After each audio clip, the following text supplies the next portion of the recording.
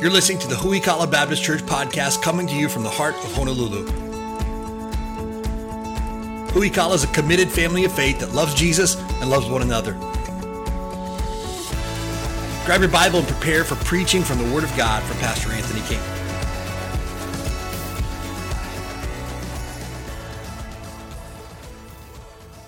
All right. Before we jump into the message for today, I have some thoughts that I want to give you as we come up on Easter Sunday. Next Sunday is going to be, again, a huge celebration here at Huikala Baptist Church, and you won't want to miss out on any part of it. So I got some thoughts I want to give you to help prepare for Resurrection Sunday, some just practical thoughts and practical tips before we jump into next week. First of all, if you want to jot these things down, that would be helpful. If you want to commit them to memory, that's fine. Fellas, you might want to nudge your wife and say, hey, can you keep track of these for me? That's what I do. First of all, invite somebody to church this week. Statistics and studies have shown us that 75 to 80% of people will come to church if someone invited them. I had the opportunity to visit Malaysia this past week. I'm going to tell you guys all about that at 5 o'clock today. But I had a guy who I had met there that I just invited him to church. Would you come to church this Sunday? And he said yes, and he came. Now, come to find out, he had friends that had been inviting him for quite some time, but I was the guy that came along and was able to push him over the edge, I guess, if you will. Inside your bulletin, you have a copy of our beautiful Easter invites. Grab a pack of 10 from our ushers on the way out today. Get those out into someone's hands this week. Think of someone that you can invite to church. Probably tomorrow morning we'll be posting a video on our church Facebook page that you can use and share on social media and things like that. We'll give you some tools that you can use to do that as well. But invite somebody to church to be your guest. Invite them to come and sit with you. Tell them, hey, I'll meet you out front. I'll make sure that you get a good parking spot. But invite somebody to church this week. Secondly, prepare to be a blessing. Hopefully, by God's grace, we'll have a dozen or so first-time guests next Sunday that are here at Huikala for the first time. Prepare to be a blessing to them. We do a great job of this every single week of the world, but next week we're going to be extra ready to be a blessing to folks as well. Now, what this might mean for some of you is being at church a little bit earlier than you're used to. Some of you might not know, but our church services start at 10 a.m. Some people think it's like 10:15, 10:20. Some folks 10:30. You know, if I'm looking your direction, who you are. But seriously, be here next week. I would say like no later than like 9:40. Get the car parked, get the kids dropped off, get yourself a cup of coffee. Be ready to greet new people as they come in and prepare to be a blessing to folks next Sunday. Next, give preference in parking. We have next door to us, we have 9 spots that are available at the Bernini Bernini restaurant next door. If you're not a first-time guest next Sunday, don't use those. Let's leave that available for our first-time guests. Also, any street parking that we have down here on Waimanu Street or even across Pensacola Street as we go into Queen Street. If you could leave any street parking available, that would be amazing. A lot of our folks will park over to Ala Moana parking structure or over at the TJ Maxx over here at Ward and walk over that way. Parking a block and a half, 2 blocks away so that first-time guests can have a good parking spot would be awesome. We'll have a parking team out there with probably 3 different guys next Sunday helping people find a good spot. But one of the worst things in the world that could happen is somebody get the family dressed up and get them in the car and get them to church, and they come up here and they can't find anywhere to park and they just keep on driving and decide to have breakfast instead. That would be terrible. So let's make sure next Sunday we give preference in parking and leave our good close parking available for our first-time guests. Next, give preference in seating. Also, next Sunday we're going to have more chairs out than we normally do. We're going to maybe have a little bit tighter aisleways and things along those lines to get more people in here. But if you see a family of 4 walk in and there's 2 seats up here and 2 seats back there, hey, make room for a family of 4 to sit together on Easter Sunday. Again, I'd love to sit with my family on Easter Sunday, but I don't have that privilege. For folks who call Huikala their church home, it's not about us next Sunday. It's about our first-time guests and worshiping Jesus. That's what it's all about. So if you see a family come in and try to make a way so that they can all sit together, our ushers do a great job of that. Try to leave as many open seats as you can wherever you can. Guys, I know we like to man spread. Next Sunday is not the Sunday to man spread. If you don't know what man spreading is, you take both seats beside you and put your stuff on one and like your coffee cup on the other, and you kind of like spread out. Get comfortable. Right, make a little bit of room for yourself, a little bit of elbow ring. We can't do that next Sunday, so just try to give preference in that and try to make yourself, I guess, as small as you can next Sunday. We're not going to pack them in super tight, but just give preference in seeing that'll be a blessing. Next, be friendly to everybody. Again, I hate to say this because we do this every single week anyways, but let's be extra friendly next week. If you see somebody sitting in your section that you don't know, walk over to them and say, hey, I'm Anthony, pleasure to meet you. Have you been to our church before? Sometimes I'll see people, I did it this morning, I said, hey, I'm Anthony, and the person looked at me and they go, yeah, I know, I've met you before. And I was like, oh, it's terrible. I forgot what their name was, but they reminded me, and now I'm never going to forget it ever again. But be friendly to every single person that you see. If you see somebody in your section that you don't know, just go over to them and say, hey, I know it can be awkward sometimes. There's a guy over at the construction site over next door. He walks by just about every day, and he says, hey, what's up, pastor? And I say, hey, what's up, man? And we just kind of talk to each other all the time. And every time he goes by, he says, what's up, pastor? I said, what's up, man? And then one day, somebody came by, and they go, oh, who's this guy? While I was standing there talking to man. I don't even know what his name is, right? And they said, oh, who's this guy here? And I look at him, and I go, I have no idea what your name is, honestly. He goes, I'm Rob. And I go, okay, Rob. And he goes, honestly, I just know you're the pastor, and so I call you pastor. I have no idea what your name is either. I'm Anthony. So we've been saying hey to each other for like 6 weeks, and I found out his name's Rob, and he found out my name's Anthony. And we met each other that way. It's awkward sometimes, but just get past the awkwardness and just be friendly to every single person that you meet. You might not be an extrovert. I'm certainly not. I'm an introvert by nature. I'd like to find my place in the corner and just wait till church starts. Let's next Sunday go outside of ourselves to be friendly to every single person that we see. Next, this goes a step further from just being friendly. Learn somebody's name. Try to remember it. For me, I usually carry a 3x5 card that I write down people's names on it because I don't want to forget it. Using someone's name tells them you're important to me and you're automatically part of the family. And so this is a great way to get to know people and make them feel welcome and comfortable here at Huikala and learn somebody's name. Lastly, invite somebody back next week. Hey, glad you came. I hope you enjoyed the service. Hey, would you come back next Sunday? Man, our pastor's continuing to study through the book of Ephesians next Sunday. I think it'll be a help to you. I want to encourage you to be here for that. And so invite somebody back next week. Here's another thing that's going to happen. You're going to invite someone to Easter Sunday services, and they might even tell you that they're going to come and they're not going to show up. I'm just going to tell you ahead of time that's going to happen. Happens to me every single time without fail. Oh, yeah, I'm going to be there, and they never show up. Hey, guess what? We've got 51 other weeks out of the year that we can continue to invite people to church. So if somebody says they're going to come and they don't show up, invite them back the following week. If you see somebody here for the first time, invite them to come back next Sunday. Hey, glad you came. Hope you enjoyed the service. Hope to see you back next Sunday. Hey, I'll save a seat for you next Sunday. But make them feel welcome and let them know that we're looking forward to seeing them, not just at Christmas time now, but every single week after that. So those are some thoughts to help you prepare for Resurrection Sunday. Be here, be on time, be early, be ready to greet folks, give preference in parking and seating and things like that. It's going to be an awesome Sunday next Sunday. You will not want to miss that for sure. Grab your Bibles and turn to Mark chapter 11, if you would. We're stepping out of Ephesians for what we refer to as Passion Week. Passion Week is the week that we celebrate what Christ did for us by giving his life and his death upon the cross and his glorious resurrection. Mark chapter 11 is where we're going to be at today. Today is Palm Sunday. So to just kind of give you an idea as far as how Passion Week, the names we've kind of given to the days of Passion Week. Palm Sunday is kind of the kickoff of what we refer to as Passion Week. We'll take a look at why it's called Palm Sunday here in just a moment.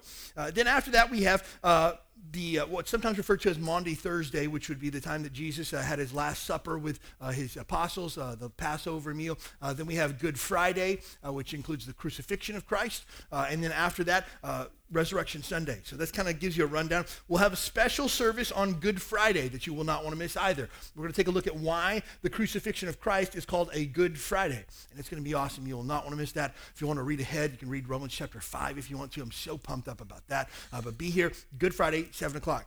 Again, a lot of folks are looking for a place to go for either Good Friday or Easter services. And so we can give them a place just by inviting them to it. Some folks who maybe want to go get Easter brunch or maybe have a Easter egg hunt for the kids on Sunday morning might come to a Good Friday service. And so I want to encourage you to invite somebody to Good Friday if they can't make it on Easter Sunday. Good Friday is going to be a strong gospel message about the cross, and you will not want to miss out on that. And it kind of preps our heart for the day of the resurrection. Today we're taking a look at what the Palm Sunday donkey teaches us about discipleship. That's a really long title, isn't it? But this passage is really, really important to help us understand the heart of Christ, what he expects from us, and what we can learn about following Jesus Christ. Mark chapter number 11, starting in verse number 1. They came nigh to Jerusalem unto Bethphage and Bethany, the Mount of Olives. He sent forth 2 of his disciples and saith unto him, Go your way into the village over against you, and as soon as you be entered into it, you shall find a colt tied, whereon never man sat. Loose him and bring him. If any man say unto you, Why do you do this? Say ye that the Lord hath need of him, and straightway he'll send him hither.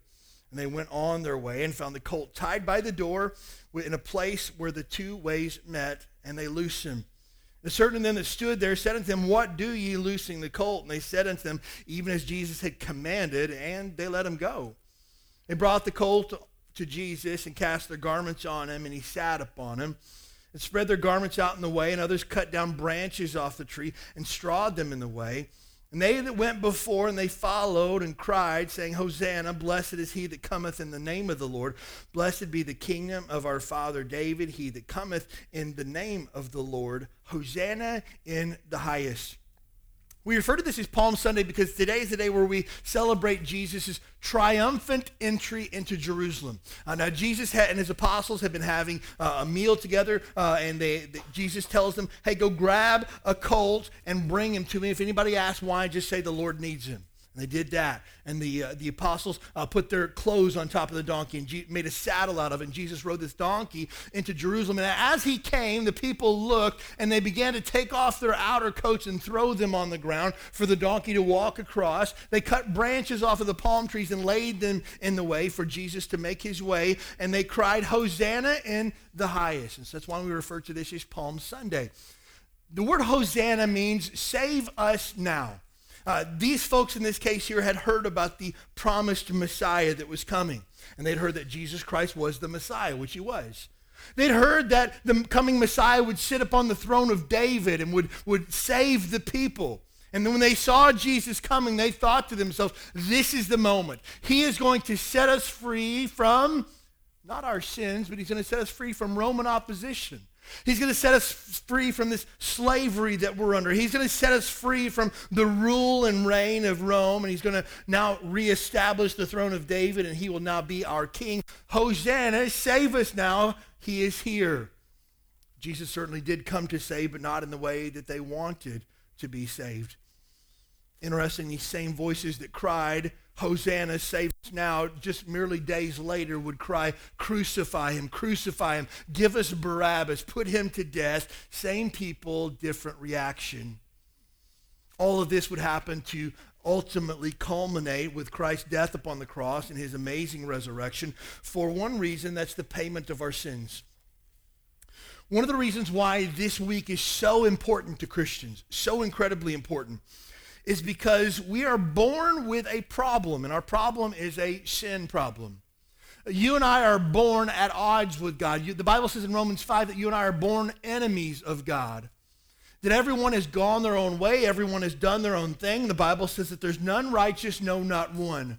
And while God has commandments and rules and laws that we're supposed to follow, you and I break those laws as often as we feel like.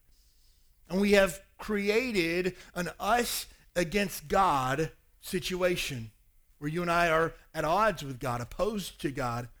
And the Bible says that our sin is a great problem. And that our problem that we have of sin has earned us the consequences of God's wrath. The Bible says because of our sin, we will die one day. The wages of sin is death. Romans chapter 6, verse number 23 says. What that means is it means we were born spiritually dead in our sin. Ephesians chapter 2 says we were born dead in our trespasses and sin. We'll die physically one day, a physical death. Our heart will stop beating. Our lungs will stop taking in air. They're going to dig a hole and put our body in it, and you and I will be physically dead. But the Bible says it's appointed unto man once to die, and after that, the judgment. Every man and woman will stand before God one day, and the Bible says that God will open the books and judge us according to our works. And there's one book that God will open called the Book of Life. And the Bible says, he whose name is not found written in the Book of Life will be cast into the lake of fire for all of eternity. This is the second death. So we're born spiritually dead because of our sin. We'll die physically one day because of our sin. And coming is an eternal death in hell because of our sin. This is what we deserve. This is the consequences of our sin. I deserve it. You deserve it because we've sinned against the holy God. But God so loved the world that he gave his only begotten Son, that whosoever believeth in him should not perish, but have everlasting life.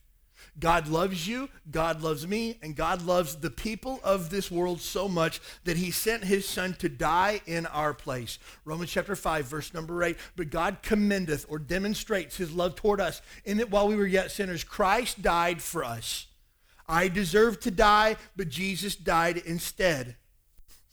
One of the reasons why Good Friday is so incredibly good is because the Bible says, he who knew no sin, Jesus, became sin for us that we might be made the righteousness of God. Jesus Christ died to set me free from my sin, and he died to set you free from your sin. Hey, apart from Jesus Christ, you're on your own. No church can save you. No baptism can save you. No good works can save you. There's nothing that can save you apart from Jesus Christ. That's it. He's the only hope that you have. And his death upon the cross means you and I do not have to die, but we can live eternally with God in heaven because of what Jesus has done for us. But you have to make a decision for yourself. Jesus says in John chapter 3, verse number 3, no man shall see the kingdom of God unless he's born again. There must come a point in time in your life where you recognize your sinful condition. I realize that I've broken God's law. I realize that I've sinned against the holy God, and I need to make it right. The Bible says you need to repent of your sins. It means to turn from your sins and turn to Christ to be saved. The Bible says if you believe in your heart and confess with your mouth that you can be saved. Just as when you were born with at a certain time, on a certain date, in a certain place, you must be born again as well. You must have a time, date, and place where you accepted Christ as Savior and turned from your sin. Friend, if not, you're on your own on this, and I'm telling you, the penalty of your sin is death, death, and death. But Jesus died in my place. Jesus died in your place for all that would receive him. The Bible says that to them gave he power to become the sons and daughters of God. That's why this week is so important to us. That's why the cross still matters. Because Jesus shed his blood to pay for my sin and pay for yours. And that's what makes Friday a good Friday. I know I told you a little bit of the story ahead of time, but it comes on Friday still. There's more to the story than that. That's why next Sunday is going to be so incredibly awesome, because we celebrate a risen Savior. That Jesus Christ did not die and stay dead. Jesus Christ is risen. People still go to Jerusalem and look at a tomb. They actually walk into a tomb and they look around and they say, well, we think this is the tomb maybe where Jesus was laid. This could be because it's in around the same place, and historians tell us this and that and stuff like that. Hey, look, at the end of the day, it doesn't matter where his body was laid because it was there for 3 days. That's it. And he's risen. Oh, where's Christ now? Christ resides in every single believer in the form of the Holy Spirit inside of him. Christ is alive through the Word of God. Christ is alive through the people of God. And Jesus Christ is alive. Man, celebration is going to be next Sunday. Do not miss it. Now, as we look at this passage of Scripture, we see that some of Jesus' apostles, some of his disciples have gone to follow his instructions as far as what needs to be done. Discipleship is really important to Jesus. As we study through the Bible, it's important that Jesus wants people to follow him. Definition of a disciple, a quick definition, is a committed follower of Jesus. Now, you can be a child of God, yet not be a disciple of Jesus Christ. I am a fan of the Los Angeles Lakers. It's a tough time to be a Lakers fan, I'll just tell you. It's been a last tough 10 years to be a Lakers fan. Let me just tell you that. It's been a while since our glory days, but I'm still a fan. Some of you might have heard our head coach mutually agreed to part ways with the Lakers this past week. That's fine. And so I have some friends who are saying, who do you think is going to take over? I think this coach here would be a good fit and stuff like that. And honestly, at the end of the day, I couldn't even tell you.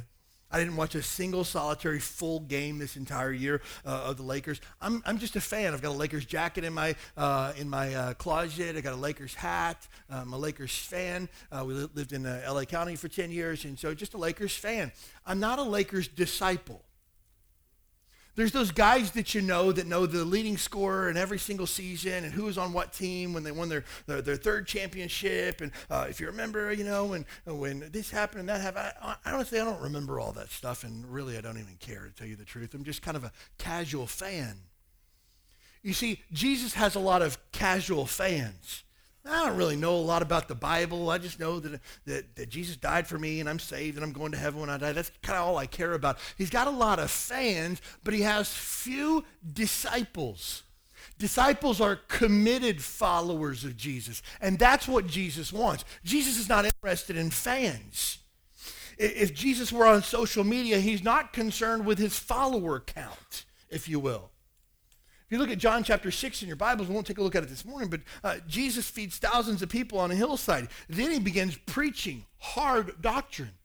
Hey, you can't come after me unless you're willing to eat my flesh and drink my blood. Like, you got to take all of me, not just a little bit here and there. And the Bible says, John chapter 6, verse number 66, from that point on, many of his disciples went away and walked with him no more. Jesus lost thousands of followers in one message. And what do you think he did? Oh, what are we going to do to get everybody back? Oh, come on, guys. I was just kidding. You don't really have to do it. No. Let him go. And he even turned to his apostles, and he says, are you guys going to leave too? Are you guys going to go with everybody else? Peter said something phenomenal. Lord, where will we go? Thou hast the words of eternal life. Peter was a disciple. He said, we don't have a plan B. If this whole walking with Jesus thing doesn't work out, we don't even know what we would do or where we would go. Unfortunately, there are Christians today who, if they decided tomorrow to stop being a Christian, that only thing that means is they get their Sunday mornings back. They can sleep in a little bit longer on Sunday morning. That's really all it means to them. There's other folks that are disciples of Christ that if you stop following Christ, you don't know what you would do with your life because everything's centered around Jesus. That's what Jesus desires, to be at the center of everything that we do. He wants committed followers. Jesus doesn't want fans. He wants disciples. And discipleship is the process of becoming a committed follower of Jesus Christ. At Who We Call It, we talk a lot about discipleship. Every Christian should go through some form of discipleship. Discipleship is learning to follow Jesus. I grew up in church my whole life. 3 times a week, our family was at church every single time the doors were open. If there was something on Friday night, we went on Friday night. If there was a Saturday fish fry, we were there frying fish. I mean, our family grew up in church. That's just what we did.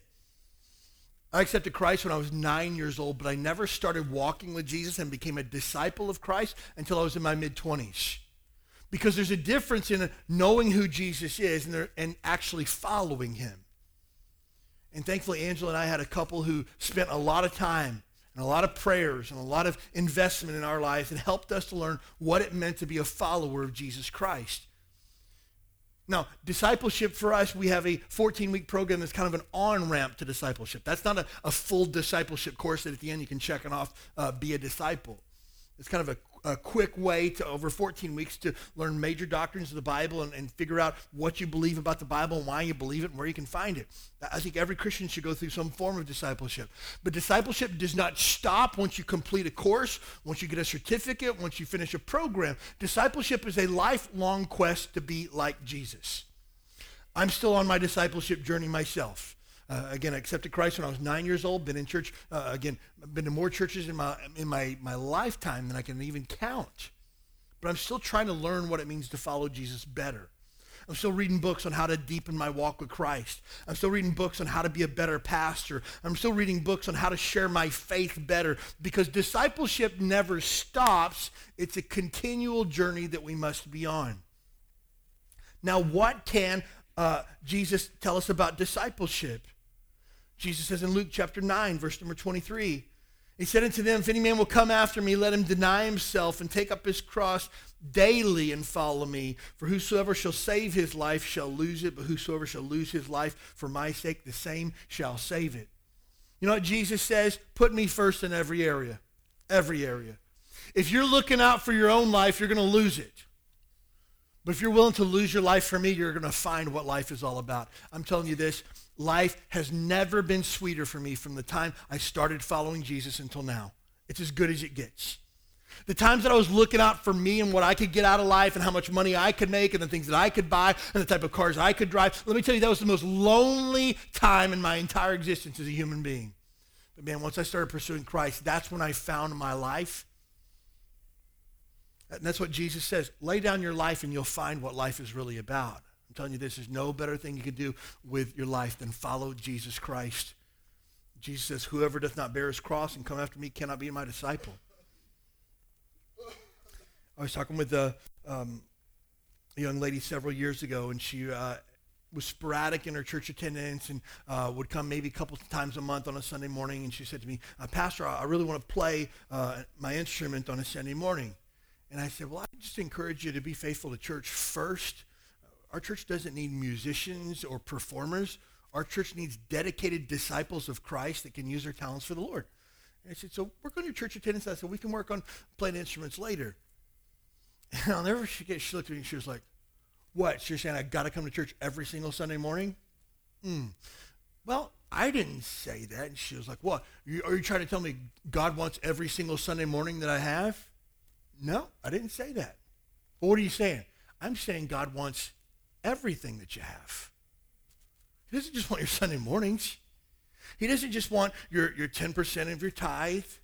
He doesn't just want you to show up whenever it's convenient for you. He doesn't just want a couple of minutes in the morning before you read your Bible. He wants everything. Everything. And Jesus says, if you're not willing to do that, you can't be my disciple. We've had people that have signed up for our discipleship course before and have gotten fired from discipleship. You say, you fire people from discipleship? That's harsh. It really is. It's awful. Because we have guidelines. You show up every week. You do the homework that you're supposed to do, which is Bible reading. You memorize some scripture verses. You're faithful in your church attendance while you're in discipleship. And then we go through this process together. But without fail, we'll have people who, they come, but they're really tired. And do we have to do this week? And I didn't do any of my Bible reading this week, and I left my book at home, and I don't even really know where my Bible is. Can we do this next week? And they show up next week, and they don't fill in any of the blanks, and it feels like you're pulling teeth to try to get them there and stuff like that. Next week, they just don't even show up and don't call. And they show up the following week, oh, I'm ready for discipleship. I'm sorry. Can't do that. You say, well, who are you to fire people from discipleship? I can't do it, but Jesus can. Jesus says, if you're not serious about following me, you can't do it. 2 Timothy 2:2 tells us to take the things that we've learned and commit them to faithful men. If you're not willing to be faithful, I can't commit these things to you. Being a disciple of Jesus is serious business. It takes everything that you have. You know why? Because Jesus is Lord. Jesus is Lord. That means he's the master. It means he's the boss. It means he's in charge. It means he runs the show. It means whatever he says goes. Because that's who Jesus is. He is Lord. You see, salvation is a miracle of a moment. When you trust Christ as Savior, the Bible says that you pass from death to life. You go from being an enemy of God to being adopted into the family of God. You go from eternal death to eternal life in a split second, the moment that you accept Christ as Savior. So salvation is a miracle of a moment, but discipleship is a journey of a lifetime. I had the opportunity to preach in Malaysia last Sunday, and we had 7 people that indicated in the morning service they accepted Christ as Savior. It was awesome. One of the ladies afterwards came up to me and said, hey, Pastor, I accepted Jesus as Savior this morning. And I said, you understand what you've done? She says, I understand it like I've never understood it before. I said, just know this is not the end. And she goes, what do you mean?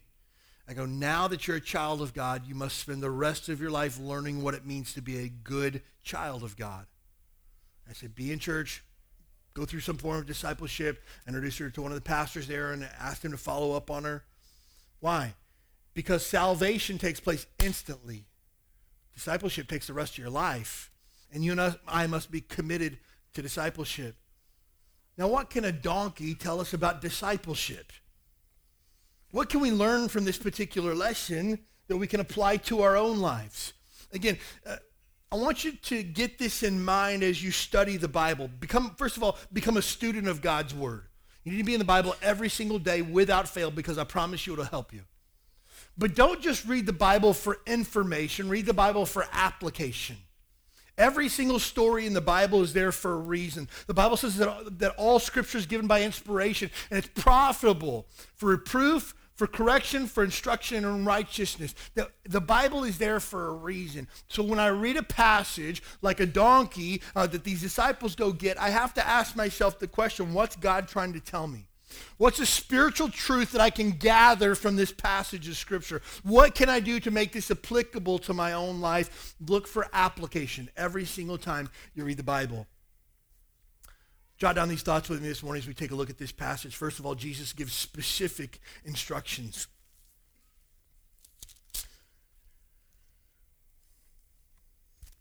Again, we take a look at verse number 2, and he saith unto them, Go your way into the village over against you, and as soon as ye be entered into it, you shall find a colt tied, whereupon never man sat. Loose him and bring him with you. And if any man say unto you, Why do ye this? Say ye that the Lord hath need of him, and straightway he will send him hither. Jesus told him what to do. Hey, go this place. There's going to be a donkey tied up. Nobody's ever sat on this donkey before. Take that donkey specifically and bring him. If anybody says to you, what are you doing? Just say, hey, the Lord needs this donkey. And they're going to let you go. Specific instructions. You know the funny thing about the Bible is God gives us specific instructions all the way through it, cover to cover. It's always interesting to me, people who want to know more about the Bible but don't want to obey it.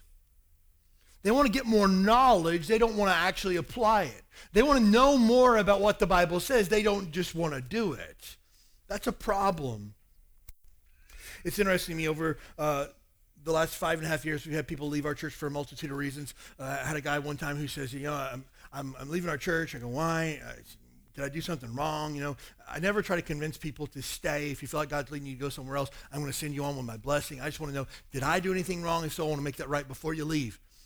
Well, I just believe the Bible teaching here is really weak, and I just want to get really deep into the Word. Okay. Like I want somebody to preach through the book of Revelation, and let's talk about the different judgments of the book of Revelation, and prophecy, and end times, and how we can see that in current events and stuff like that. And I was just like, that's just not where we're at as a church right now. Well, I just want to go deep into the Word, and that sounds super spiritual on the surface. I want to go deep into the Word. And I said, hey, man, can I ask you a question? He goes, yeah. I said, are you still living with your girlfriend? What's that got to do with anything? But you're not supposed to, but you don't want to obey that, but you want to go deep into the Bible. Let's not dig for deep spiritual truths when we're not obeying the surface truths that the Bible commands us to do. Hey, we got people who want to go deep into the Bible, but you're still looking at pornography. You want to go deep into the Bible, but you still got a foul mouth. Hey, let's obey the things we know first, and then we can become a disciple of Christ. I cannot be a disciple of Christ when I'm living in open rebellion to him. And Jesus gives clear commandments throughout the Bible, what he expects of us. Again, Matthew chapter 16, verse number 24, and Jesus saith unto his disciples, If any man will come after me, let him deny himself, take up his cross, and follow me. For whosoever shall save his life shall lose it, and whosoever loses his life for my sake shall find it. Jesus repeats this in Matthew, Mark, and Luke, 3 different times. Another time a man comes to Jesus and he says, Master, I want to follow you. What do I have to do? He says, sell everything you got and follow me. And he says, I can't. And Jesus said, okay. And Jesus just went on. Jesus expects you to deny yourself, take up your cross, and follow him. He expects that from you. Very clear on what his expectations are. Very clear on what these instructions are as far as being a disciple is.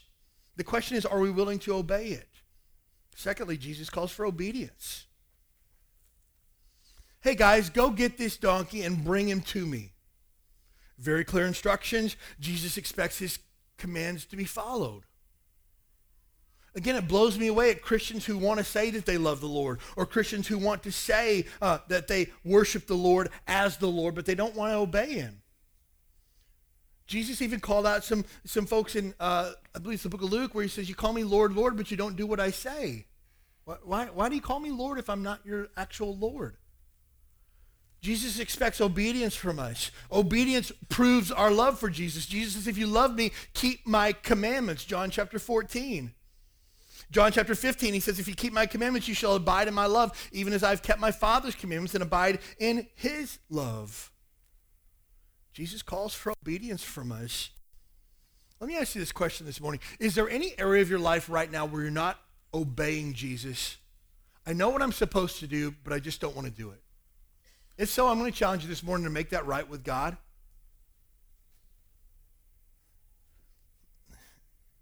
never ceases to amaze me, Christians who use foolish statements like this.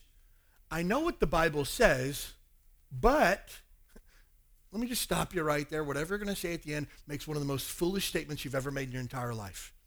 I know what the Bible says, but that doesn't really apply to me. I know what the Bible says, but that doesn't really fit in my scenario here. I know what the Bible says, but that's really hard. I know what the Bible says, but that's not really all that convenient. I know what the Bible says, but that was written like 2,000 years ago. I know what the Bible says, but things are different now. I know what the Bible says, but I know what my heart says. Every single one of those statements is foolish. The only statement we need to make is, I know what the Bible says, and I'm going to do it. And I'm telling you this, you'll never be disappointed with obedience. Promise you that. Next, we see in this passage that Jesus wants our best.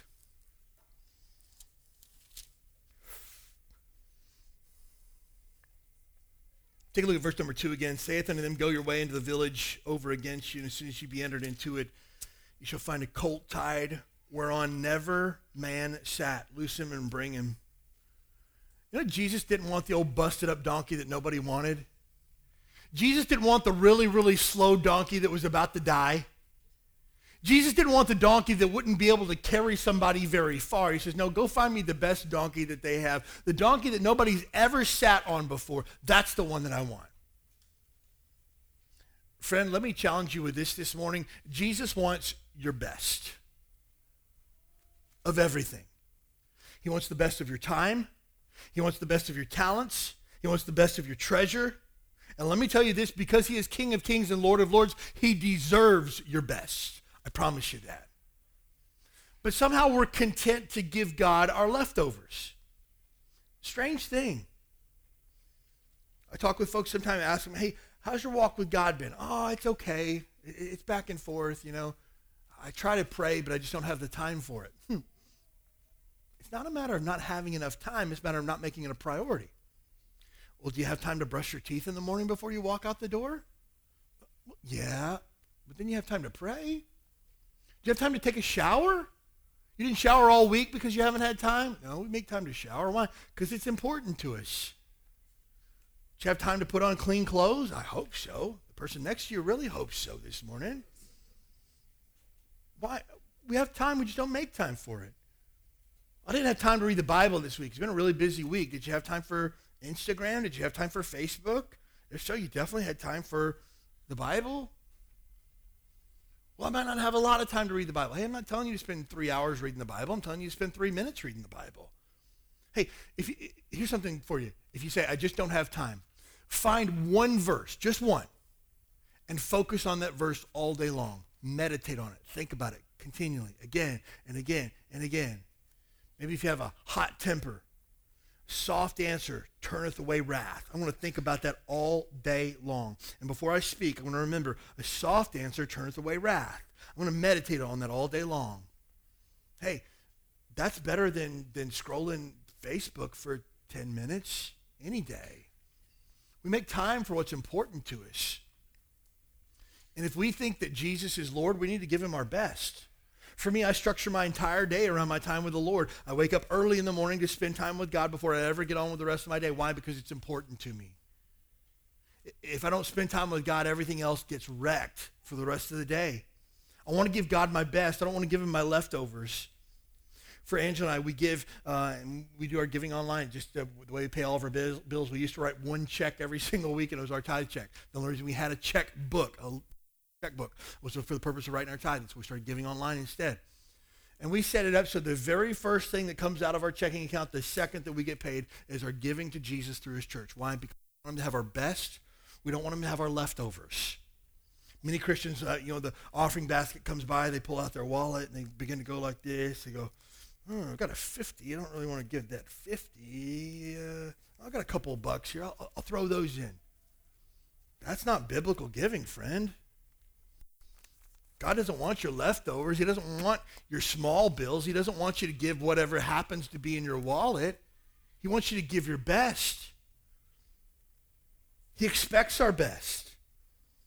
Jesus says in Matthew chapter 6, verse number 33, but seek ye first the kingdom of God and his righteousness, and all these things shall be added unto you. Hey, put me first and I'll take care of everything else. I'm always encouraged when people say, I went in for a job interview and I told them I can't work Sundays and I can't work Wednesdays because I got church. God will bless that every single time.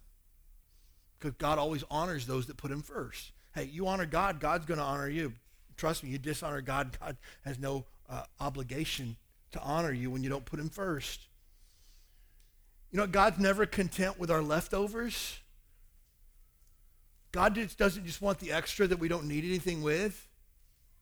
I told a story a couple of weeks ago about how somebody said they had a donation they wanted to give to the church, and they came by and gave us a used bottle of ketchup. God doesn't want that. I don't want somebody's ketchup either. Man. God wants our best. God deserves our best. Malachi chapter 1 says this, a son honoreth his father and a servant his master. If I then be father, where is mine honor? Malachi is a heavy book because Malachi was a prophet who was basically saying to the children of Israel, God is super upset with you because he's supposed to be first, but you put him last.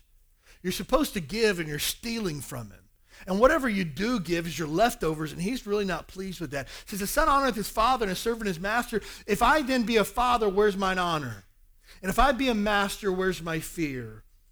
Saith the Lord of hosts unto you, O priests that despise my name. And you say, wherein have we despised thy name? You offer polluted bread on my altar. You say, where have we polluted thee? And that you say, the table of the Lord is contemptible. If you offer the blind for sacrifice, is it not evil? And offer the lame and sick, is it not evil? You see, they were supposed to bring things to the altar to sacrifice, and the Bible gives clear guidelines as far as what God wanted sacrificed on that altar. He wanted a lamb, perfect, spotless, without blemish, not sick, not lame, because this lamb would be a picture of the Lamb of God who would be Jesus Christ. That's why this lamb had to be perfect, spotless. But the priest started doing the math on this, and they go, what? Why do we got to give the good stuff? We got this lamb over here that's blind and about to die. It's going to die anyway. Can we just give that instead? And they did.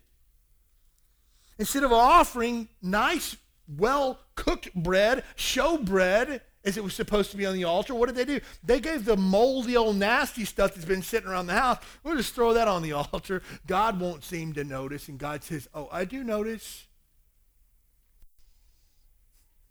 Notice in verse number 8, he says, offer it now unto thy governor, see if he be pleased with thee, or accept thy person, saith the Lord of hosts. Hey, try telling your boss at work tomorrow, hey, I had a really busy week last week, and I'm just not going to be around much this week. See how that works. Got a lot of busy stuff at home, you know, things are kind of crazy around the house. I'm not really going to be in too much this week at work. See, I don't think that's going to work. Try telling the IRS. By the way, you got about a day and a half to get your tax. Actually, tomorrow's your day, okay, to get your taxes done. Try telling the IRS, though, hey, I got a lot of bills going on and stuff right now. I'm going to catch back up when it's convenient. I'm not going to be able to give my full tax this time around. I'm just going to give a couple of $100 and ask the Lord to bless it. See how that'll work. That's what God's saying here. Offer anybody else your leftovers. See how that works. God doesn't want your leftovers. He wants your best. That's what being a disciple is. Jesus gets my best. I had somebody ask me one time, Pastor, you think we'll ever have a Saturday night service around here? I said, probably not. I can't ever see us having one. I don't want to say never because I hate people who say, we're never going to do that. I can't see it ever happening. And this guy said to me, he said, man, that's a bummer. I go, why? He said, because I really like Saturday night service because then I can have my Sundays all to myself. I don't think that's the idea of the Lord's Day. If we say Sunday is the Lord's Day, we set aside a day to worship him, that it's his day, that everything gets clear off the calendar for. I don't think the idea is that I want to do everything I want to do on Saturday, give Jesus an hour on Saturday night, and then I get all day Sunday to myself. That's not giving God your best. Having a day that is worship unto God and setting that day aside is giving God our best. Another thought that this gives us is that faith often appears to conflict with rational thinking. Imagine this. We're going to have a super church activity this afternoon, and we don't really have any way to get all the kids from point A to point B. So I tell one of our guys, hey, Bill, would you go over there to the mall? There's a white 15-passenger van parked on the lower level. Just go over there, flip down the visor. If the keys are in it, start it up, bring it over here, pick up these super church kids.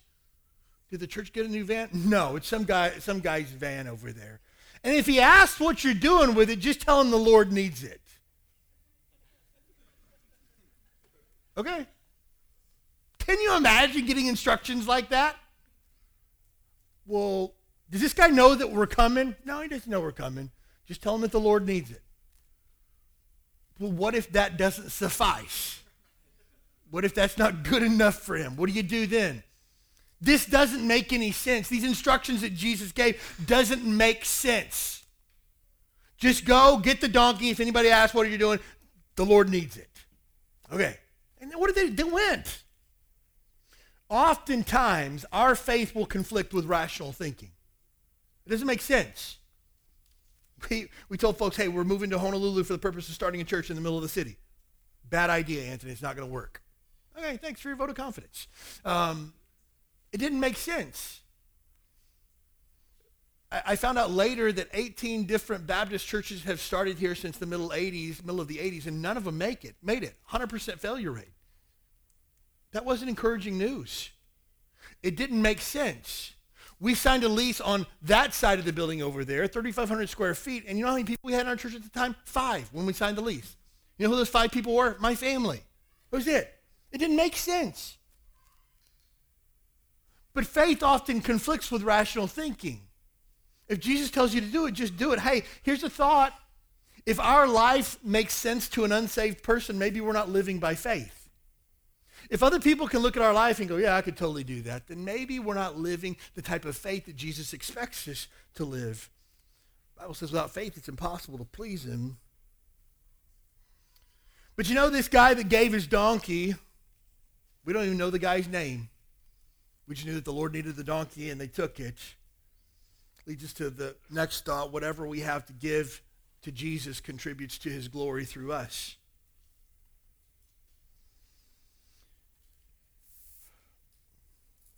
Angela and I made a decision, almost 20 years ago now, that we would give whatever we had to the Lord without any questions. If God told us to do something, we just do it. Seemed like a simple idea at the time. There came a point in time, though, where we felt like God was calling us to serve in full-time vocational ministry. And I remember saying to God, God, my life isn't much, but it's yours to do with what you want to. I'm nobody. I'm like a nobody of nobodies. But if you could use my life, it's yours. I don't know what you do with it, but you're welcome to take it. And I'm telling you this, that decision changed everything for me. That decision changed everything for our family.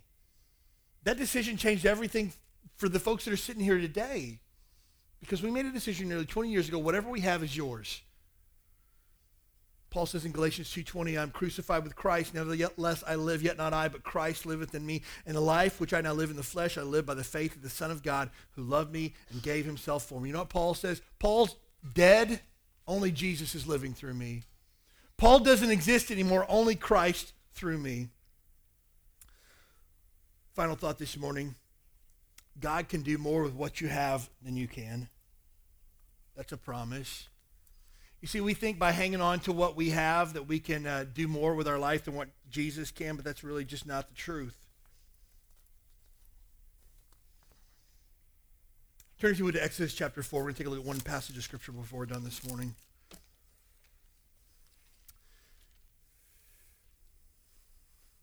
The story in the book of Exodus is fascinating. God's people are in slavery to Egypt. God calls a man by the name of Moses to lead them out of Egypt, and Moses gives God every excuse in the book as far as why he cannot do this. Exodus chapter 4, verse number 1, and Moses answered and said, Behold, they will not believe me, nor hearken unto my voice, for they will say, The Lord hath not appeared unto thee. Again, Moses in the middle of all of his excuses here. Hey, they're not even going to believe me, Lord. And the Lord said unto him, verse number 2, What is in thy hand? And he said, A rod. And He cast it on the ground, and they cast it on the ground, and it became a serpent. Moses fled from before it. Just know if I threw a stick down and it turned into a snake, I wouldn't go back for seconds, okay?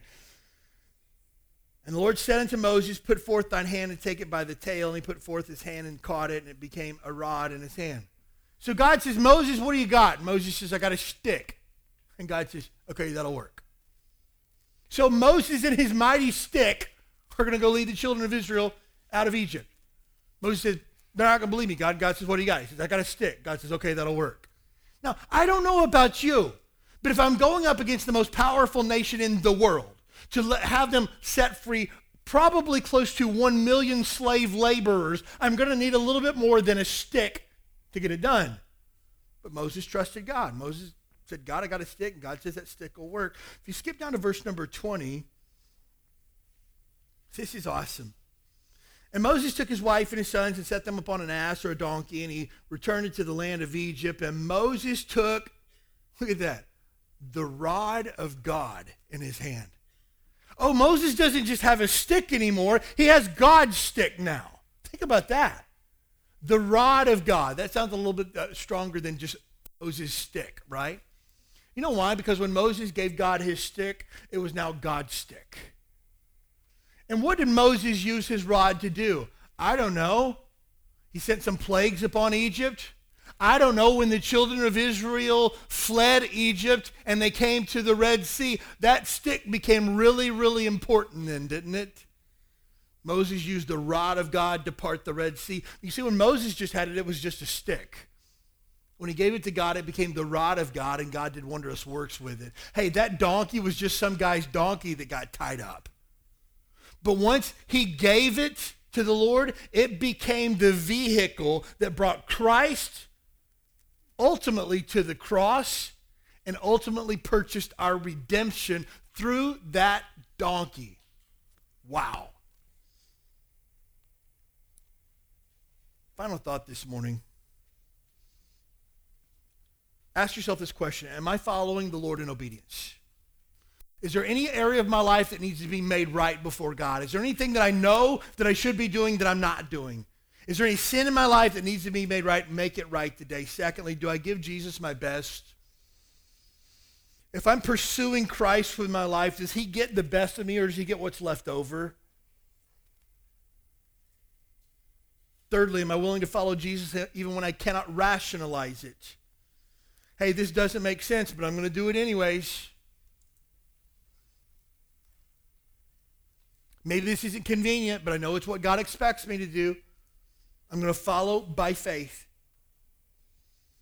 Final thought here. What do I have that the Lord needs? What do I have that I could offer the King of Kings and Lord of Lords?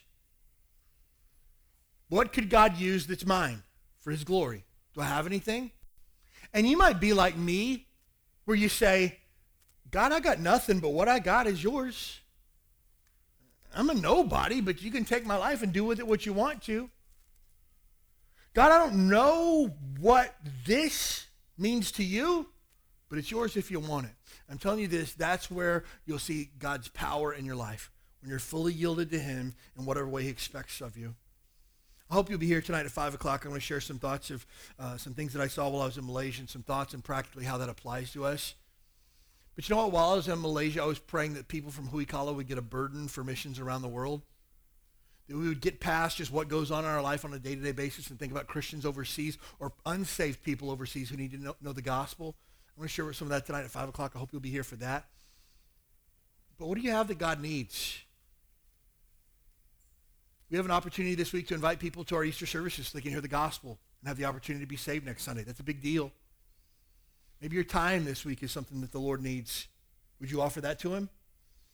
Maybe your invitation that you would extend to another person is something that the Lord needs this week. Would you allow him to use that? All I know is this. Jesus has enough casual fans. He really wants disciples. And he says, if you're going to come after me, you can do it, but you have to not deny yourself, take up your cross, and follow me. That's not a one-time thing. That's an everyday thing. And Jesus wants disciples. Are you a disciple of Christ? If not, today's your day to begin that process of discipleship. Most important thing in the entire world, if you're here today and you do not know for sure that you're saved, there's never been a time, date, and place where you were born again, where you trusted Christ as Savior. Do not leave here today until you know for sure that your sins are forgiven and heaven is your home. It's the most important decision you'll ever make in your entire life. But for those of us that are children of God, let's pursue him today, tomorrow, and every day after that until the day we see Christ face to face.